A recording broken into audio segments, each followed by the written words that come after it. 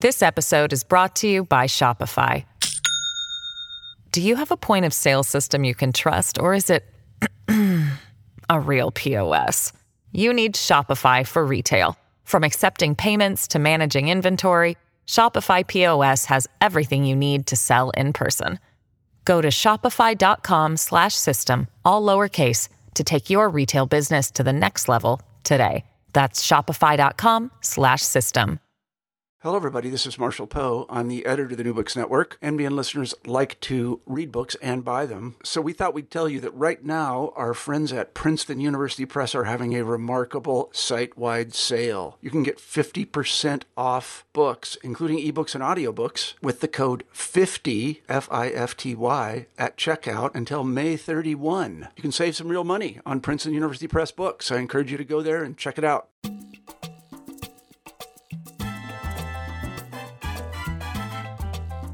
Hello and welcome to New Books in Caribbean Studies. I'm Alejandra Bronfman. My guest today is Jorge Giovannetti. He's the author of Black British Migrants in Cuba, Race, Labor, and Empire in the 20th Century Caribbean, 1898 to 1948, published by Cambridge in 2018.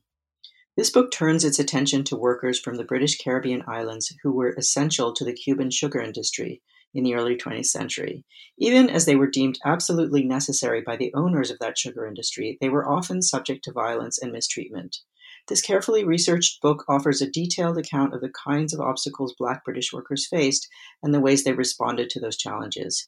Using research from at least a dozen archives, this is a key contribution to histories of Cuba, the British Caribbean, migration, and labor. Hello, Jorge. Thank you so much for speaking with me today. Hello. Thank you. Thank you for the opportunity. So as we were saying, I really enjoyed your book, and I want to just jump right into talking about it. And maybe we can start out with just you talking a little bit about how you came to the project in the first place.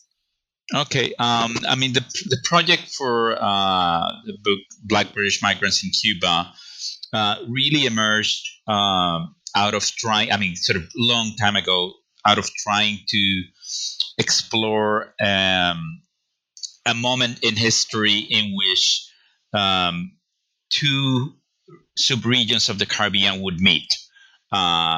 Basically out of Harry Hutting's book on the two variants on Caribbean race relations. That was sort of the initial thing that triggered me into, okay, if he speaks about race relations in the Caribbean, in Caribbeans in two different ways, I want to explore a historical moment in which two Caribbeans met. So that's, even though that doesn't come out in the book in its current form, that's sort of what triggered my interest into looking at the experience of British Caribbean migrants in Cuba in a Hispanic Caribbean context. So actually that explains a little bit, maybe a partial answer to my next question, which is that you call it, I think it's in the introduction, you call it an unbound history. And I was wondering if you could tell us what you mean by that. I guess in a way, basically it was unbound in the sense that it didn't have frontiers, both in terms of regions and in terms of the subregions of the Caribbean, but also in many ways disciplinarily. So if we take it from Hutting's book, which again doesn't come out in the book after so many years working in the project, and many other reasons that motivated me into doing it. So they started with a sociological question, a sociological kind of line of inquiry, and then it moved into a historical, more of a historical research that also nourished itself from anthropological research and ethnography. So there's that aspect of it. And then there is the other element in the history itself, which deals with people moving across boundaries of the Caribbean, across different regions, from not only from Jamaica to Cuba, but also from the Eastern Caribbean into Cuba, but as well people that went into Central America and then ended up in Cuba after enterprises like the Panama Canal and banana agribusiness went down. So in that sense, there's that aspect of crossing boundaries. And then sort of finally, I would say that with all the sort of more recent emphasis into transnational history, I guess using the term unbound was a way to sort of frame it into transnational history, but also use another word that sort of expressed my reservations with the term transnational, to be more explicit about it. Whereas while I use the term, and I in the sense that I'm dealing with the Cuban nation and the crossing of its boundaries, I was dealing with other territories that were not necessarily nations as such as the colonies of the British Empire and the British Empire itself. So in that sense, that I had some sort of uneasiness about using the term. Sort of something that was unbound also fit into that aspect of the book. And by the same token, a project like this really requires a broad range of sources and a broad range of archives, right? If you're going to be talking about all of these different places. So I'm wondering how you navigated all of those archives. How did you pull all of that together? It was it was very, very difficult to do it. I don't know. I don't remember how many archives and countries I have there. Probably more than 12, 13 archives in sort of 9 countries. So it was sort of a very challenging task. Sort of in terms of very practical ways of the actual research process. I don't know to what extent we want to get into that, but what I did was sort of the way I worked with all these many archives, and to begin, I knew I had to tackle that, and I knew that if I were not going to do the project like going to all these archives, I would not do it. To the extent that at some points there were some archives I wanted to see, and I said, no, this is not coming out unless I see that collection, and I'm sure that I don't miss anything. So there was that obsessive part of me of trying to look for all the archives.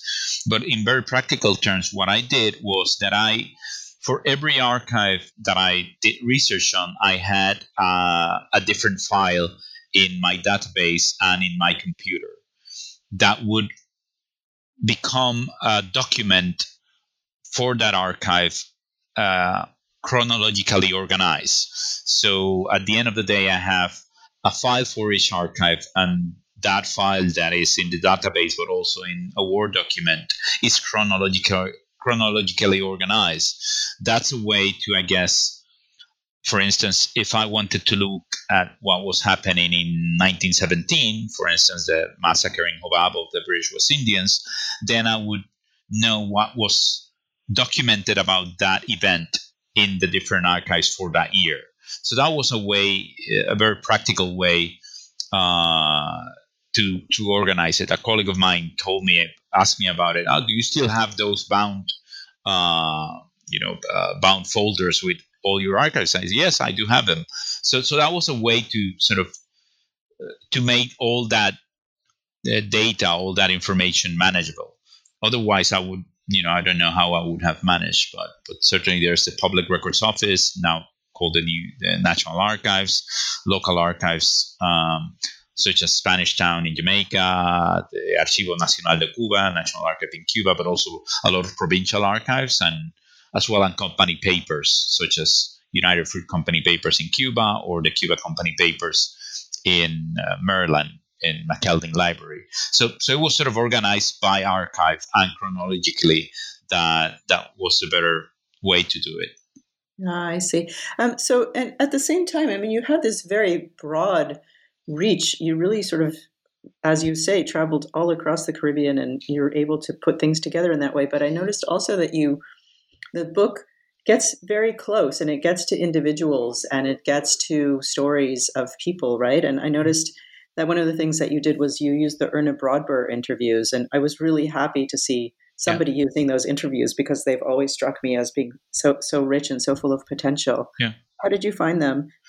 I guess I knew about them because my first book was in Jamaica, and was on reggae music on Jamaica. So in many ways, I was familiar with the Jamaican and British West Indian scholarship, Anglophone Caribbean historiography and social sciences. So I knew they existed. I didn't know that they were so rich until I went there to see them. So I knew it. So it was just a matter of going there, finding the way to get into Jamaica to look at that specific source, and that's what I did. It's an excellent source, as you know, in terms of its quality, the details it has, and I guess Caribbean scholars should be forever grateful to Erna Brodber for doing that work, and it's something that really should be recognized, that it was not only for her own scholarship and I think the 2 books that have come out of it, but also it has helped the work of people like me, Lara Putnam, Julie Green, and others. But that was the way I did it. I just knew that the source existed, and I would then sort of look for the way to go to those sources and see them. That applies to other collections I used that I knew existed. Let's say the Carl Withers collection that I'm using now, but that I also use for the book. I knew it existed, so it was just a matter of getting there to see the collection. Or also, the William Gonzalez papers. Gonzalez was the ambassador to Cuba, U.S. ambassador to Cuba during the massacre in Jobabo. So I knew they were in South Carolina, so it was just a matter of getting to South Carolina and see the papers. So that was the way it happened with the Brodber materials on Jamaica. Was there anything that you really wanted to find at some point and you just couldn't get to, or some kind of source that you really wanted but that just didn't exist? I guess I exploited as much as I wanted. I guess I would have loved to be able to do more interviews to surviving individuals that made the journey, that made the migration. I had a lot of conversation with many of them while I lived in Cuba, but didn't do that many interviews as I would have liked to do. Probably that would have turned the project unmanageable. But that's probably something that I probably would have loved to do more. Other people have done it, like Audrey Charlton, Andrea Quilly, and Sharon Marshall in Barbados. But I guess now that I mentioned the William Gonzalez papers, that was one source that I didn't want to miss. That I wanted to, particularly with dealing with that episode of violence. I really wanted to see what he had. It didn't have as much as I wanted in terms of sort of proving, as a historian, you're sort of trying to prove your argument beyond the doubt, and there was not that much, but there was enough to sort of combine it with other sources and make an argument as to the involvement of Mario Garcia Menocal in the violence that ensued during the Chambelona revolt in 1917. So a lot of the book is framed through this idea of racial fear that you argue kind of prevailed just as British West Indians were arriving. Yeah. And I was wondering about that because a lot of Cuban history and sort of historiography, including even some of the things that I've written, has been defined as intention between racism and anti-racism. Mm-hmm. And so I was wondering if you can talk about where on the spectrum within this tension of racism and anti-racism does your idea of racial fear fall? How does it work with that?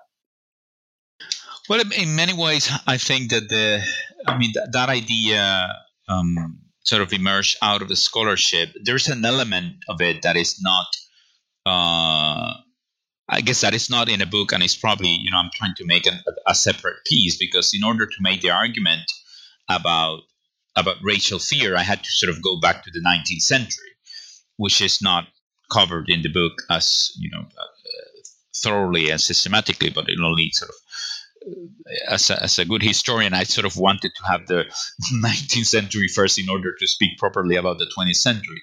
So the idea sort of comes from there, and I wanted to be sure of how to sort of give proper evidence of how that fear manifested itself, rather than just saying there was racial fear and that was it, without giving evidence of how that fear manifested. So there was that element there. But in terms of how it fit between the debate of racism and anti-racism, it was certainly something that sort of, in a way, guaranteed that such a strong racism or anti-Black racism would persist in Cuba, even despite all the efforts and struggles for racial equality, all the advances of people of African descent in terms of organizations and militancy, and even getting into political life. But there was, I think that the element of racial fear, in a way, sort of guarantees, in a way, in a sad way, it guarantees that that there will be, this very strong racism and this very strong fear against the black people, and particularly Black men, as well. So I guess that would be a way in which, or sort of one element that would guarantee sort of if you sort of want to speak about the racism and anti-racism debate as a scale, so that would put the scale more into the sort of persistence and endurance of racism, even to this day in Cuba, even with all the successes, both in the early 20th century with the 1940 Constitution and the struggles for racial equality, but also later in the 20th century and early in the 21st century. I mean, there are moments still that I have documented while I was doing my research where, that fear of the Black criminal sort of comes out very clearly. So I guess that would be a way. I don't know if that sort of answers your question in terms of that debate. Yeah, absolutely. And I think that one of the things that's clear is, or that makes your argument clear, is the way that you track a lot of the violence against Jamaicans, and you argue that it was specifically directed at them. I wonder if you can talk a little bit about the nature of that violence? Yeah, I guess in many ways it was, and I guess to go back to the whole issue of the argument, and the sort of racial fear, and where people in that debate, like Alejandro de la Fuente, Aline Helg, and others, sort of located themselves. I think that the fact that I guess the book proves, in a way, both for 1912 and 1917, that even when all those efforts by people of African descent were there, ultimately that violence took place against Black people, and that violence was very much anchored in that fear. So that also. I think that was sort of something that I really wanted to put there. Ultimately, sort of violence would take place depending on the context. In terms of the violence against British Antilleans and Caribbean migrants in particular, both Jamaicans and British West Indians in general, but also Haitians, it manifested itself in many ways. From the harassment by the rural guards, that were the sort of guards for the government in rural Cuba, government military officials, but also private security guards from the sugar companies in company towns, like the Cuban American Sugar Company, Chaparra and Delicias. They had their own private security guard called the Guardias Jurados, and they would also be hostile and aggressive to the British Antilleans, either by hitting them, by stealing their money that they were planned to send away for as remittances. And then there are those moments of economic or political tension, whether that is 1921 with the the fall of the markets, or the 1930s, or the same with the different revolts, in which black people became the target. If something was wrong, that was the black migrants became the scapegoat.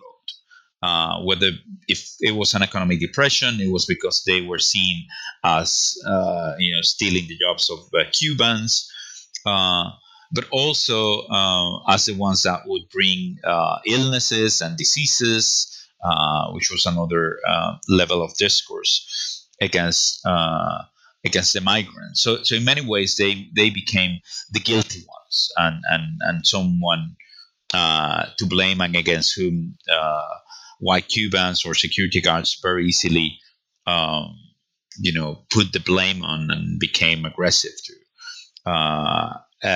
One, to give you an example, which is in the book, during the Chambelona revolt, black people became the very explicit target, to the extent that when they were surrendering themselves to the Cuban military, the reason for surrendering, this is from the archives in Camagüey, that they wrote down in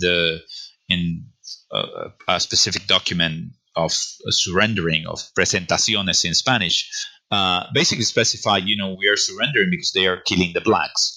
So that was repeated in many of the surrendering documents, showing that blacks became sort of targets in a very, very direct way, an empirical way, in the sense that it was proven. So there was a big scope of ways in which that violence manifested itself, sort of very, very drastically, from actual murdering to abuses, or just plain disregard of their needs as workers or as migrants. This episode is brought to you by Shopify.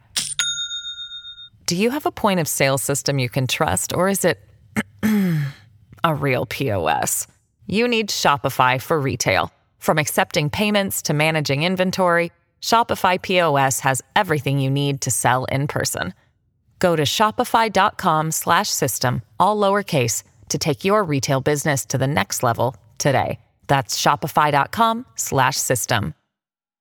And yet, this is one of the things that makes this book so interesting, is that almost everyone was interested in getting more West Indians to Cuba, right? At least from an official perspective. The British, the Cubans, the Americans, they all coincided on that front. Yep, yeah. I mean, there was that moment which it was a necessary evil for the Cubans if they wanted to produce sugar. Of course, U.S. interests were, they needed that labor, as well as Haitian labor, Haitian migrants as well, which became an important part. And at different junctures, even the British, because they were the second largest consumer of Cuban sugar. And particularly that becomes very, very important during the global conflicts, the First World War and the Second World War. In many ways, it went against Cuban interests. And so there's that contradiction, whereby you would find many politicians and intellectuals and sort of letters in the press expressing their discomfort, their racism, their discrimination against the black migrant, whether that's from the British Caribbean or the Haitians, but also at the same time sort of admitting that they needed them. And that even happens with the Cuban labor, the working class, the Cuban working class. So that contradiction is there. Of course, it crystallizes during moments of economic crisis. So like in 1921 or the 1930s, that becomes, very obvious. It's like they can't deport them because of the economic situation. So that element, certainly that contradictory element was there, which I guess is something that happens in many societies that receive migrants nowadays, whether we speak about Haitians in the Dominican Republic, Dominicans in Puerto Rico, or Mexicans in the U.S. So that's something that is there. The book also works from the perspective of these Black migrants, right? And one of the things you talk about is Garveyism. And I was interested in that because I think it's been understood as less important in Cuba than you argue it was. Yeah, I mean, Garveyism, I think that, many people have been writing about. In Cuba, Cuba was the country with most branches of the UNIA, of the Universal Negro Improvement Association, after the United States. So it was really a stronghold of the movement, and it was very, very important for Garvey, to the sense that Garvey visited the place, but also other leaders like George Alexander Maguire, and visited also Cuba. So it was very, very important for the Garvey movement in terms of its international reach and hemispheric reach, and also particularly in the region. The one detail about it, which was fascinating to me, is that it didn't necessarily operate it fully as a Black organization, strictly as a Black organization, or as an organization for the African diaspora under that rubric, but also it operated as a religion in a way. So that religious element of the Garvey movement sort of crystallized in a very strong way in Cuba. If one reads the documents and the materials that come out of it, for instance, the services that get reported in the Negro World, the newspaper, also the fact that George Alexander Maguire visited Cuba in 1921 as well as Garvey in a separate trip, and he was, in my analysis, I think he was sort of received with the communities in a very strong way, in a very sort of so was very well received. So that element is there. One of the reasons, of course, is that probably was behind this was the fact that after 1912 and after the Morua law and the prohibition of organizations that were explicitly racial, as the Partido Independiente de Color, there was some deliberate attempt by the Garveyites in Cuba to conceal the racial element. And that comes clearly in this emphasis in the religious way, but also very clearly in instances in which, when the organization was going to register with the government in the Registro de Asociaciones, the association's registry with the government, they would register the organization instead of the Universal Negro Improvement Association and African Communities League. They would register it as the Universal Improvement Association. So there's at least one or two instances in which sort of the word Negro gets sort of silenced or erased in order to fulfill the major goal, which is basically to at least have the organization active. But was very, very important even after Garvey passed away. And the Garvey movement sort of collapsed in the United States. Still in Cuba, they were very, very active. One very memorable moment during my field work in Cuba was this moment where I went to interview one elderly woman in Jobabo, and I'm doing the usual introduction as a researcher, explaining her before the interview, explaining her what I'm working about. And when I mentioned the word Garvey, she immediately, I haven't taken out my tape recorder or anything, and she immediately said, the door of Africa open for all the Africans. And it was sort of that moment where you sort of could see the lasting impact of garbage in the country. And this was an Afro-Cuban woman, so it was not even one of the British Antillians, but an Afro-Cuban woman that obviously lived and shared her life in one town which had a strong British Antillean community.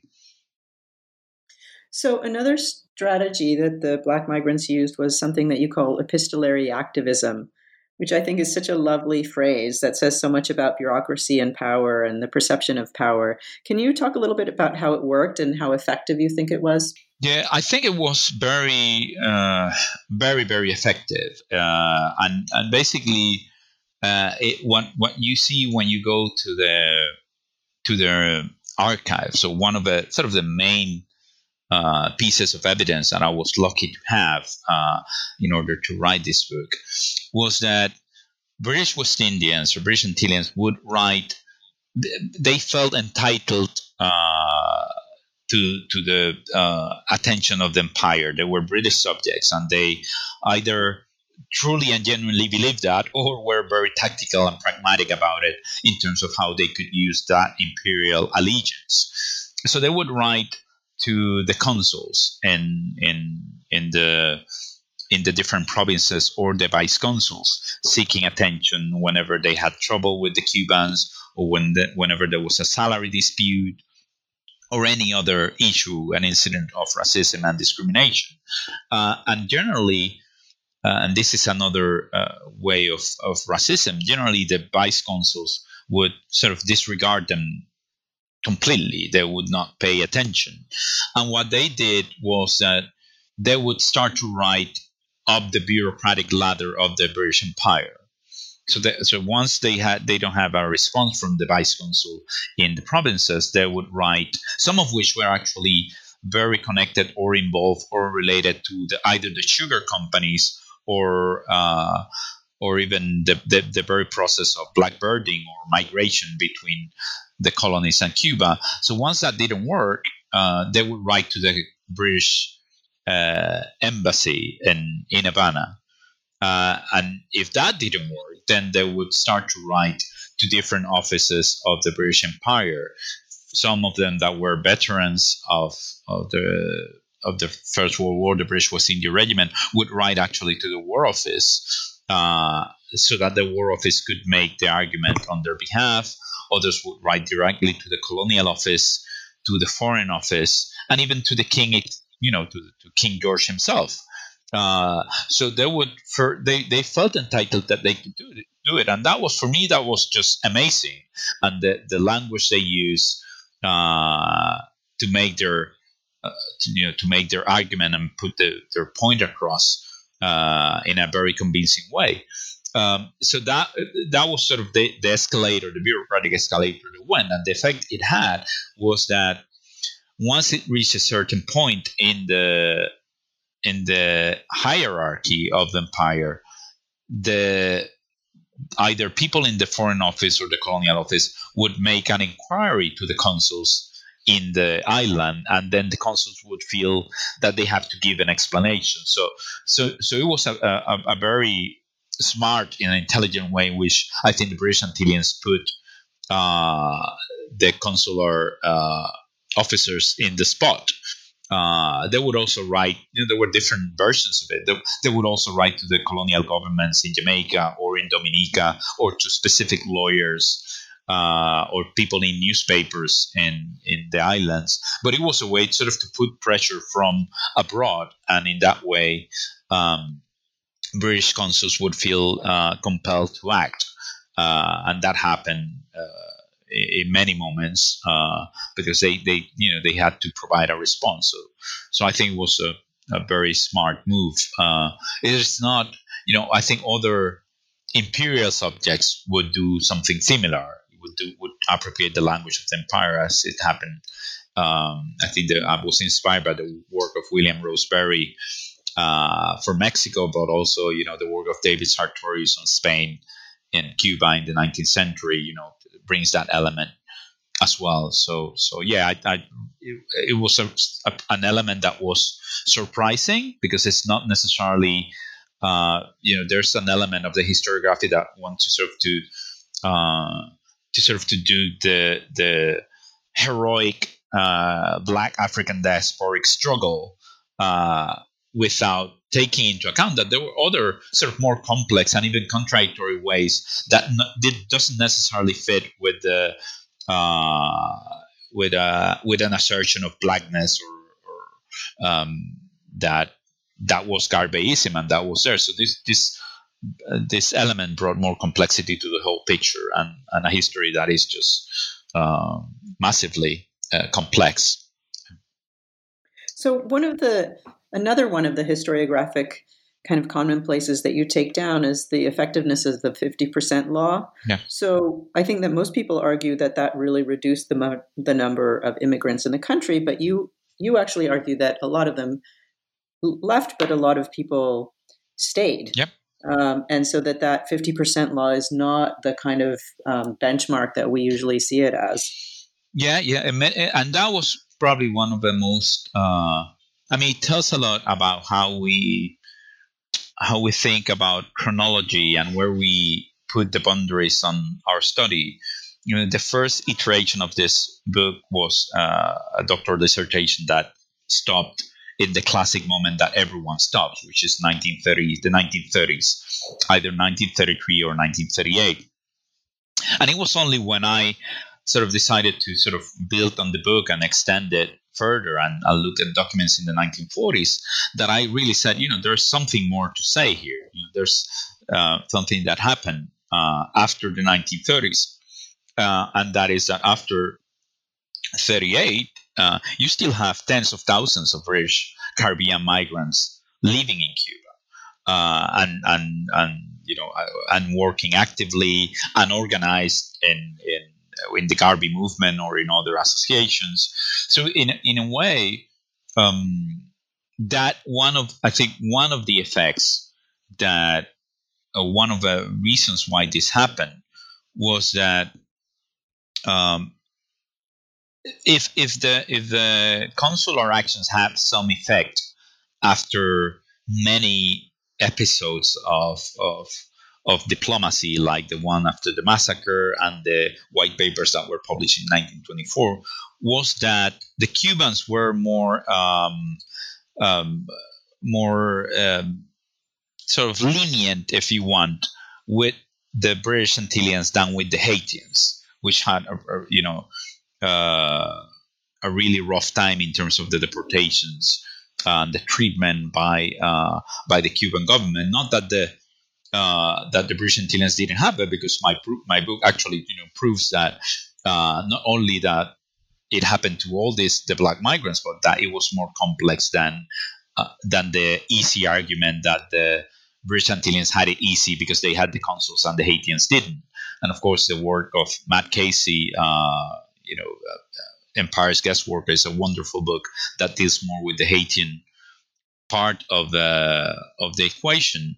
But certainly, there is a moment in the 1930s and 40s where you see that the Cuban government is sort of being more relaxed about leaving some of these British Antilleans just stay in their communities, particularly in places like the Cuban American Sugar Company, that as company towns, they were sort of secluded and they operated as a state within the state. And as long as they didn't bother the general Cuban population being in the Chaparral and Delicias, they were okay. But at the end of the day, when things, when push come to shove, after the 50% law in 1933 and after the massive deportations of the 1930s, you still have thousands of British Antilleans there living. And for those of us that went to Cuba and spoke with some of the descendants, and so people like like some of the ones that were still active in Cuban educational field, like Alden Knight and the artist field, people that you see, there is a legacy to that community.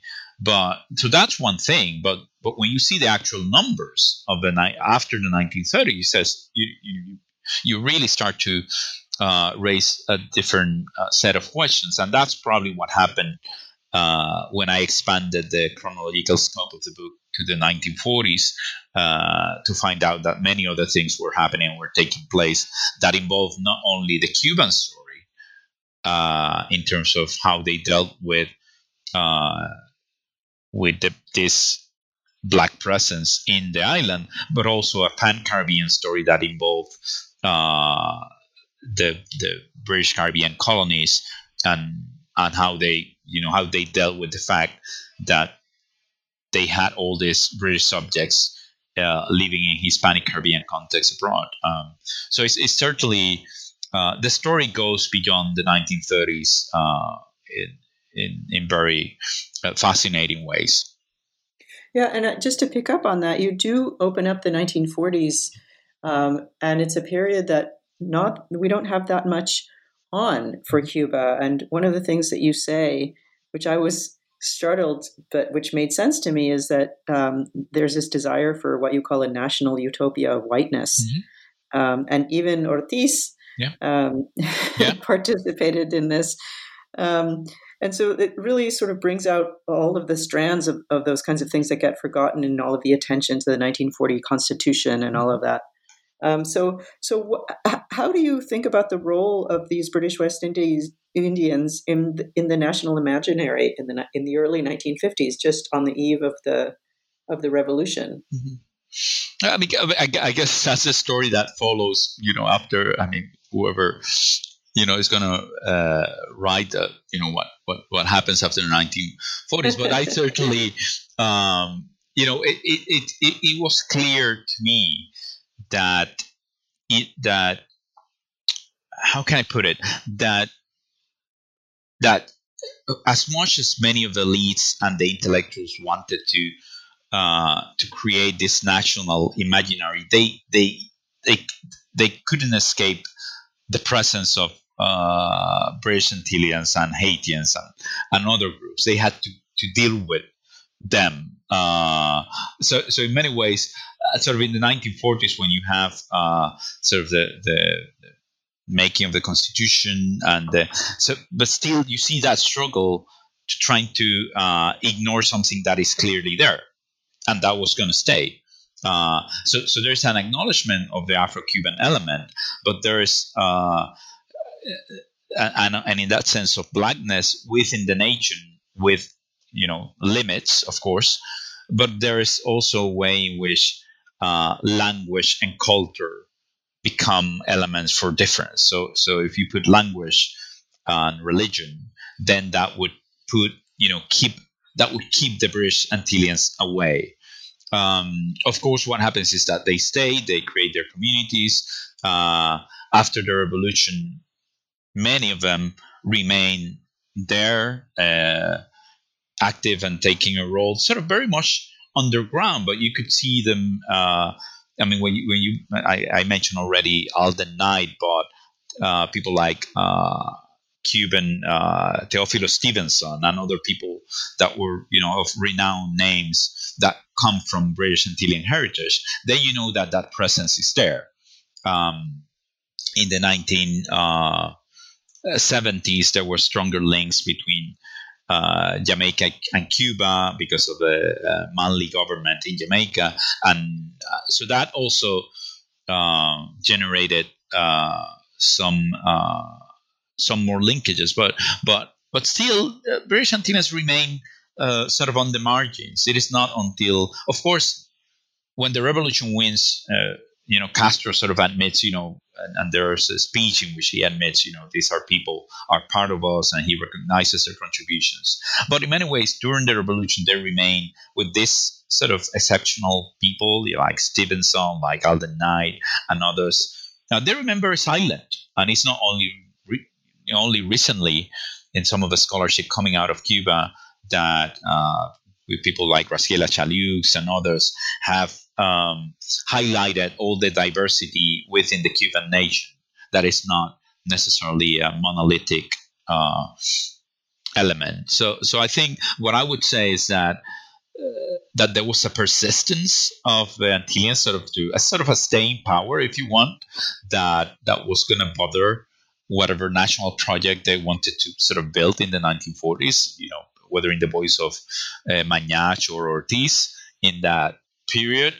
And then they remain after that, partly because they didn't want to leave. They had made families then, but also the British West Indian government didn't want them because they were dealing with their own crisis in terms of economy and politics. So they remained there in that limbo. The revolution came, sort of they stayed living in their communities, whether that was Paragua or whether that was Chaparra or Delicias, and remained somewhere, somehow hidden and secluded in those communities. Where if you still go now, as is shown in Gloria Rolando's film My Footsteps in Paragua, you see that they remain as a community, as a very strong community. So that they are there, they are there as a strong presence, even if they didn't want it to be recognized at specific moments by specific people, with certain national discourses. So I've taken up lots of your time, but before we go, I want to bring it back to the UK, because you do so in the book, and then I know that you've written a little bit more about that, especially in light of the Windrush controversy, et cetera. And really, in the book, I had to sort of close it and then think about it for a little bit. But you do actually critique the British colonial officers as much as the Cuban or American participants in the kind of racialization processes. And so I would love to close with you sort of thinking a little bit about how do readers think about this stuff today? How would you like readers to come away with this and put it in context of the kinds of things that we're seeing about immigration in our own lifetime? Yeah, well, I guess that there is, one always want to sort of in writing history, you always want to think of, how your project is relevant to the contemporary moment. Now, of course, the past is a past because there is a present, as Michel Rolph-Trouillot said once. So the story basically repeats itself. If you think about, for instance, again, thinking about migration context, the Abby Chomsky's book on the myth, the myths of I don't remember the name. They what's the name? The title of the book? They steal our jobs, and the 20 myths of immigration, that is written from the U.S. context, but also with a sort of global scope. Many of those myths repeat itself in other sort of migration histories that we have explored in the past, and that certainly happens with the British Antilleans in Cuba. So the criminalizations, which we see now in the U.S. with the president, and also in Europe, the criminalization of the migrant as damaging to the national body and the whiteness of the body, whether we think of the body of the nation. I mean, whether we think of Enoch Powell in the 1960s in Britain, or more recently with the debates of the Windrush generation after the scandal in 2018, after the scandal broke out. So there are elements that remain the same, and in a way, without repeating the trite argument that history repeats itself, because of course it is not the case that it repeats itself in the same way, but there are elements that we can learn from, and I remember Lennox Honisher, the historian from Dominica, that he was intervening in a contemporary debate in Dominica in a television discussion, and he said, "Well, I have seen this box before," referring to the fact that he had seen that discussion in a previous box in the historical archives, and we have much to learn from it. So certainly, there's much to learn about how Black people and people of color and people of African descent are discriminated when they are migrants, but also much to learn about how national imaginaries are the ones that, specific national imaginaries of whiteness are the ones that, that create the environment for that discrimination. So that's one element of it. A second element, of course, speaking about the Windrush, is that the Windrush scandal is that there's a continuity here in terms of the debates about race and blackness and whiteness, and in what relates to the discussion that ensued after these people from the Windrush generation were deported or put in detention camps. That history of seeing Britain as white was there before, and it was there before in a different historical moment, but also in a different geographical context. So there's much to think in terms of sort of learning from history, but also being able to see the continuities in historical trajectories of different countries. Well, that's a lot for everybody to think about, I think. Thank you so much. It's been really wonderful talking to you today. No, it has been a great pleasure. It's one of those pleasurable and great occasions when one gets to speak a lot about something that one devoted so much time in doing. And so I'm really grateful for your time and the opportunity. It's a pleasure. Okay.